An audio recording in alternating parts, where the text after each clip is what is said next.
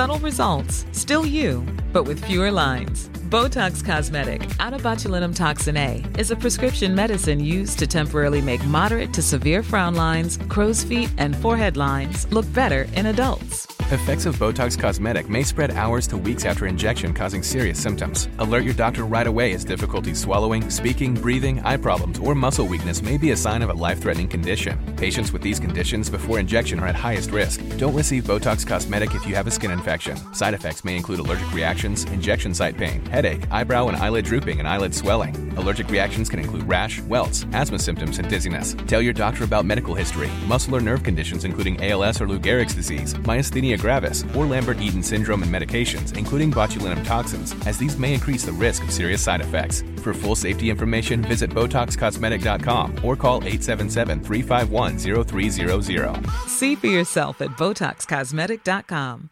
Hey, I'm Ryan Reynolds. Recently, I asked Mint Mobile's legal team if big wireless companies are allowed to raise prices due to inflation. They said yes. And then when I asked if raising prices technically violates those onerous two-year contracts, they said, "What the f*** are you talking about, you insane Hollywood ass?" So to recap, we're cutting the price of Mint Unlimited from $30 a month to just $15 a month. Give it a try at mintmobile.com/switch. $45 up front for 3 months plus taxes and fees. Promo rate for new customers for limited time. Unlimited more than 40 gigabytes per month. Slows full terms at mintmobile.com.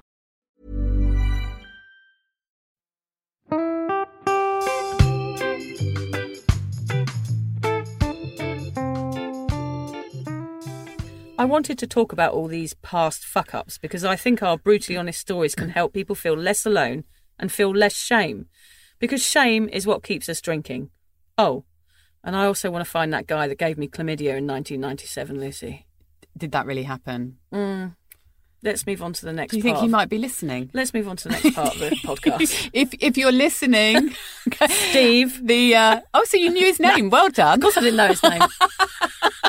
Anyway, Vic's email address is vic@drunkmummiesobermummy.com. Yeah. But look, we are going to start our discussion today with a fact because Vic's done some research around why alcohol makes us feel invincible, because after all, it's that invincibility that gets us doing all these ridiculous things. So tell us your fact. Well, fact is, Lucy, it's all to do with GABA. GABA is a major neurotransmitter in the brain which controls much of the anxiety we feel. When our brain cells get overly excited, GABA is released into the brain to calm these cells down. When alcohol binds with these certain GABA receptors, it affects the transmission from our brains. In other words, something that makes us nervous in a normal situation can be altered with alcohol, thus giving us a sense of relaxation and a false mindset of security. So not only do we not have a stop button, but we don't have a nervous button either. Yeah. You know, that feeling where we should think, hold on, this is the wrong thing to do. So yet again, you know, there is a scientific reason why we do these things when we drink. Yeah, we shouldn't feel so bad about ourselves because that's naturally what's going to happen if you drink. So I'm glad we've said that because because don't feel this too is guilty. a really uncomfortable podcast it is a for bit, me. We are going to talk about things we're not proud of, which we do a lot. But we don't mind. We don't mind because everybody's been there. Yeah, well, not everyone. Well, everybody's been here. We are talking about promiscuity, of course. Yes, we are starting with we're diving in at the deep end here, aren't we? Because this is a really uncomfortable one for me, and I'm sure it is for you as well. Well, I must say it was all before I got married, of course, and I was drunk. So I wasn't capable of making great decisions. And when I travelled the world, I could sleep with someone one night and move on to another town the next day. I never had any repercussions to sleeping with people, even if I didn't really like them that much, which probably I didn't because I'd met them in a bar in a blackout. But yeah, I do have a history of being quite promiscuous when I was younger. When you'd had a drink as well. And the drink made me feel invincible, so I didn't really consider my own safety when I was being led down dark alleys with strange men. And also I was very easily talked into anything because I wanted people to like me. So if a guy showed an interest in me, I was like, oh, well, he likes me. I'm going to show him I like him back by sleeping with him. I mean, that was how my brain worked. It's taking people-pleasing to a whole new level. Absolutely, Lucy. That is exactly what it is. I mean, I just wanted people to like me. And I thought, well, he's going to show me he accepts me and that I'm a good person, that I'm funny and everything. So I may as well sleep with him. I didn't really think about myself in those situations. It's almost as if they want to sleep with you, you've managed to prove that you are this really cool, amazing person, which isn't right at all. No. They just sleep with you because you're an easy lay. But it was sort of like a short-term buzz. It was like I would go out, I'd have a few beers, and then I would relax inside my brain and think, well, I'd become more free and more open and more easy, exactly what you say. And then it was like, right, I want to kind of snare a man because that will fulfill some need within me, which was the need for love, I guess, deep down. And I think I always thought that those situations would lead to something. That was always my hope. I mean, women, we're very, sensitive. And I think deep down, sleeping around, it might seem quite brash and ladirty and all of these horrible things. But I think deep down, I felt like I was going to get a boyfriend out of it. And you were looking for love as well. I was looking for love, exactly. So it's sad, really. It is, yeah. I used to lie in bed the next day afterwards, with the sheets up to my chin, feeling very sad for myself because they'd gone off with a... I was going to say, was he still in the bed at that stage? Normally he'd done a runner-by then. Yes. Yeah, unfortunately. The quick story I want to tell about my promiscuity, before I let Lucy tell me her awful ones, was a perfect example of myself putting myself at risk, was accepting a drink from a dodgy guy that I'd never met before on a beach in Byron Bay in the I think it was the millennium year. And I remember thinking as I took the glass from him that I shouldn't have drunk it because I didn't know him and I just felt that he was dodgy. The reason I thought he was dodgy was because he had a tattoo of a cross on his forehead. So, yeah, you had a little feeling he might have been dodgy. I don't know. I just thought, oh, wow, cool, he's got a cross on his forehead. And as you drank more, you just thought it was the coolest thing in the world. Well, no, I don't remember anything after that glass because I think it was Rohypnol in there. Oh, yes. So that's not funny. No, it wasn't funny. So this is like my worst risk I've ever put myself at. So I knew in the moment that I took the drink that I felt in danger, but I took the drink anyway. And the next thing, I don't remember anything, and I woke up the next day. But I had to say to my friends what on earth happened. And the guy had actually dragged me off up the beach on my own and they found me. My friends luckily saw that I'd gone missing and they found him on top of me trying to kiss me, and it was all very, very dodgy. And they pulled me out of that situation and carried me home in a fireman's lift back to where we were staying, back to the backpackers. So luckily my friends stepped in. But if that situation had gone any further, I literally have no memory of it whatsoever. So there's a perfect example of me just going into a situation, being brash and being, I'm going to be the life and soul of the party and taking drinks from anybody.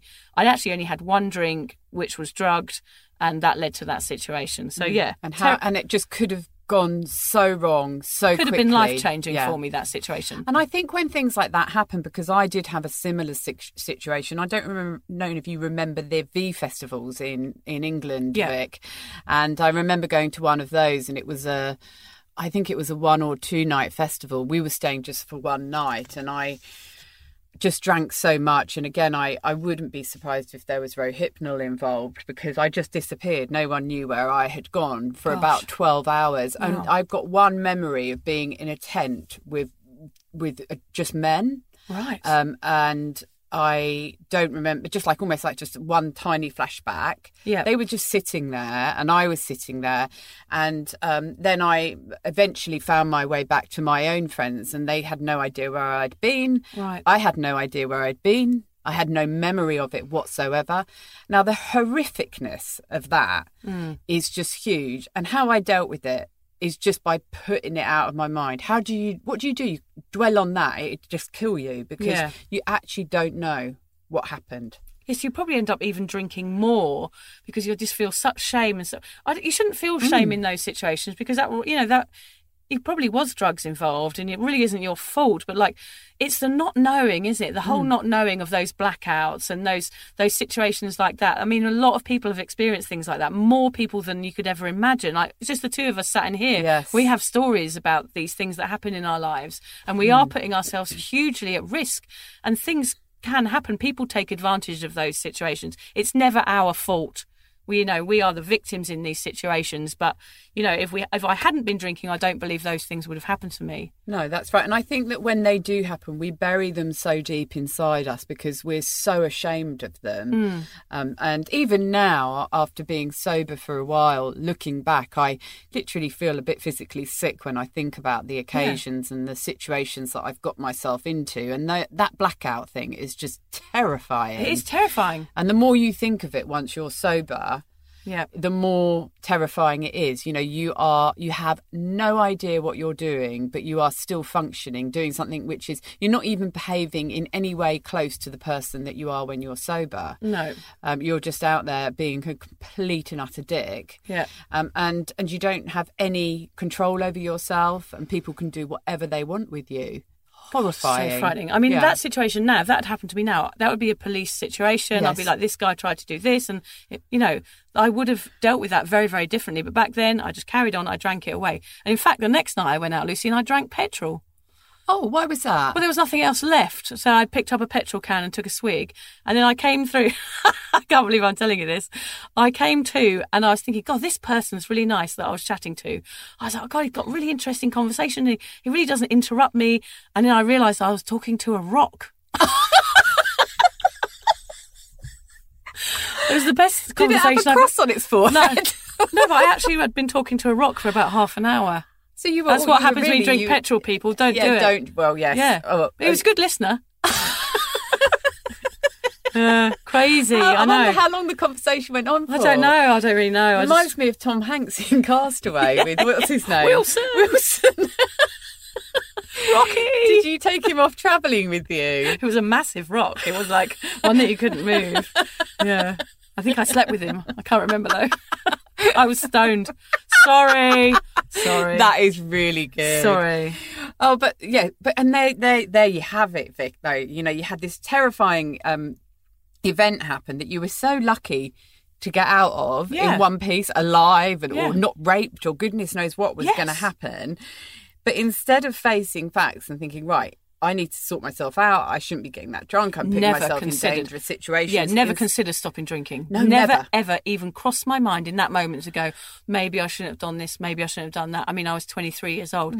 I just wasn't, that was not on my radar at all. No, instead you go on and you drink some petrol and talk to a rock, instead of sorting yourself out. You're probably so deeply ashamed and worried. You don't want to face what's happened, and alcohol numbs out everything. Yeah. So you're really on this downhill spiral when you start sleeping around and getting yourself into this situation because you start to hate yourself more and more, and so you do it more and more. That is so true. It's that I've written about that in my book. I have a whole chapter on that. It's called International Sex, which is when I realise now that I was repeating the same patterns, and the patterns were making me feel worse about myself. Why do I do this? Why do they leave? Why can't I get a boyfriend? So therefore my behaviour got worse because I didn't care about myself.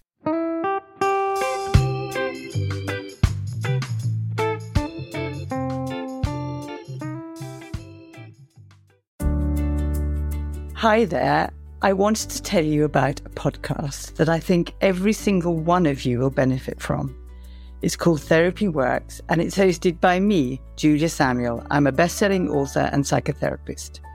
I invite you into my therapy room where I speak to either a known or unknown guest.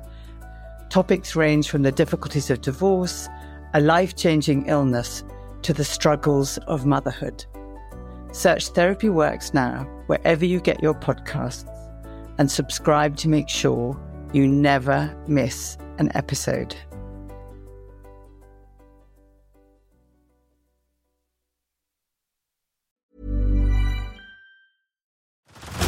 Head over to Hulu this March, where our new shows and movies will keep you streaming all month long.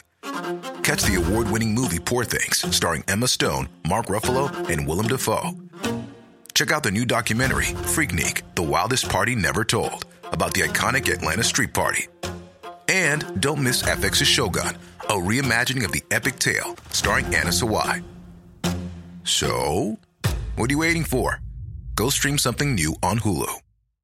The #1 selling product of its kind with over 20 years of research and innovation. Botox Cosmetic, out of botulinum toxin A, is a prescription medicine used to temporarily make moderate to severe frown lines, crow's feet, and forehead lines look better in adults. Effects of Botox Cosmetic may spread hours to weeks after injection, causing serious symptoms. Alert your doctor right away as difficulty swallowing, speaking, breathing, eye problems, or muscle weakness may be a sign of a life-threatening condition. Patients with these conditions before injection are at highest risk. Don't receive Botox Cosmetic if you have a skin infection. Side effects may include allergic reactions, injection site pain, headache, eyebrow and eyelid drooping, and eyelid swelling. Allergic reactions can include rash, welts, asthma symptoms, and dizziness. Tell your doctor about medical history, muscle or nerve conditions including ALS or Lou Gehrig's disease, myasthenia gravis, or Lambert-Eaton syndrome, and medications, including botulinum toxins, as these may increase the risk of serious side effects. For full safety information, visit BotoxCosmetic.com or call 877-351-0300. See for yourself at BotoxCosmetic.com.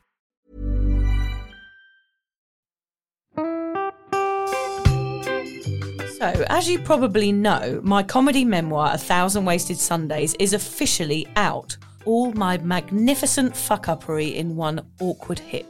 If you'd like to get your hands on a copy, it's now available from all good bookstores. We always say all good bookstores, don't we? Yeah. Are there bad bookstores? No, it's probably ones with moody sellers. Oh, yeah, really depressed librarian folk. Yes, okay, good. So there are probably some, but we're only storing it in the good ones. It's only made it into the goodies. You can also get it from all good online retailers. The print version and ebook are out now, and the audiobook will be available in March. I've been writing my memoir for 5 years. It will make you laugh, cry and cringe, and hopefully inspire a few people to reconsider their relationship with booze. If you love the podcast, then I think you'll love the book, even if I do say so myself. Hamish has read it. What did you think? I feel like I know a little bit too much about you now, to be honest, Vic. Look, I really loved it. It was hilarious and surprisingly moving, but I feel like I've seen you naked in a literary sense. Yeah. Does that make sense? Yeah, that's worrying. Yeah. From an emotional point of view, seriously, it wobbled my teeny weeny wooden heart, Vic. Okay. My teeny little wooden heart. Well, his wooden heart is broken. Anyway, so if you do manage to get your filthy mitts on a copy, please do me a favour and head to goodreads.com and give me a review. Doing that will help me get it out there to those that need a bit of sober support. So there you have it. My story, unwanted warts and all. Come and get awkward with me. Not to be too demanding or anything, but seriously, go and buy it now. Yeah, go and buy it. Go and buy it right now. Yeah, don't just tell your friends, buy it, and then buy your friends one or two. Yeah, don't give them a copy, buy it. Yeah. And you know what? Don't be careful where you store it. If you lose it, you can always buy another 5. Yeah, buy another one. Yeah.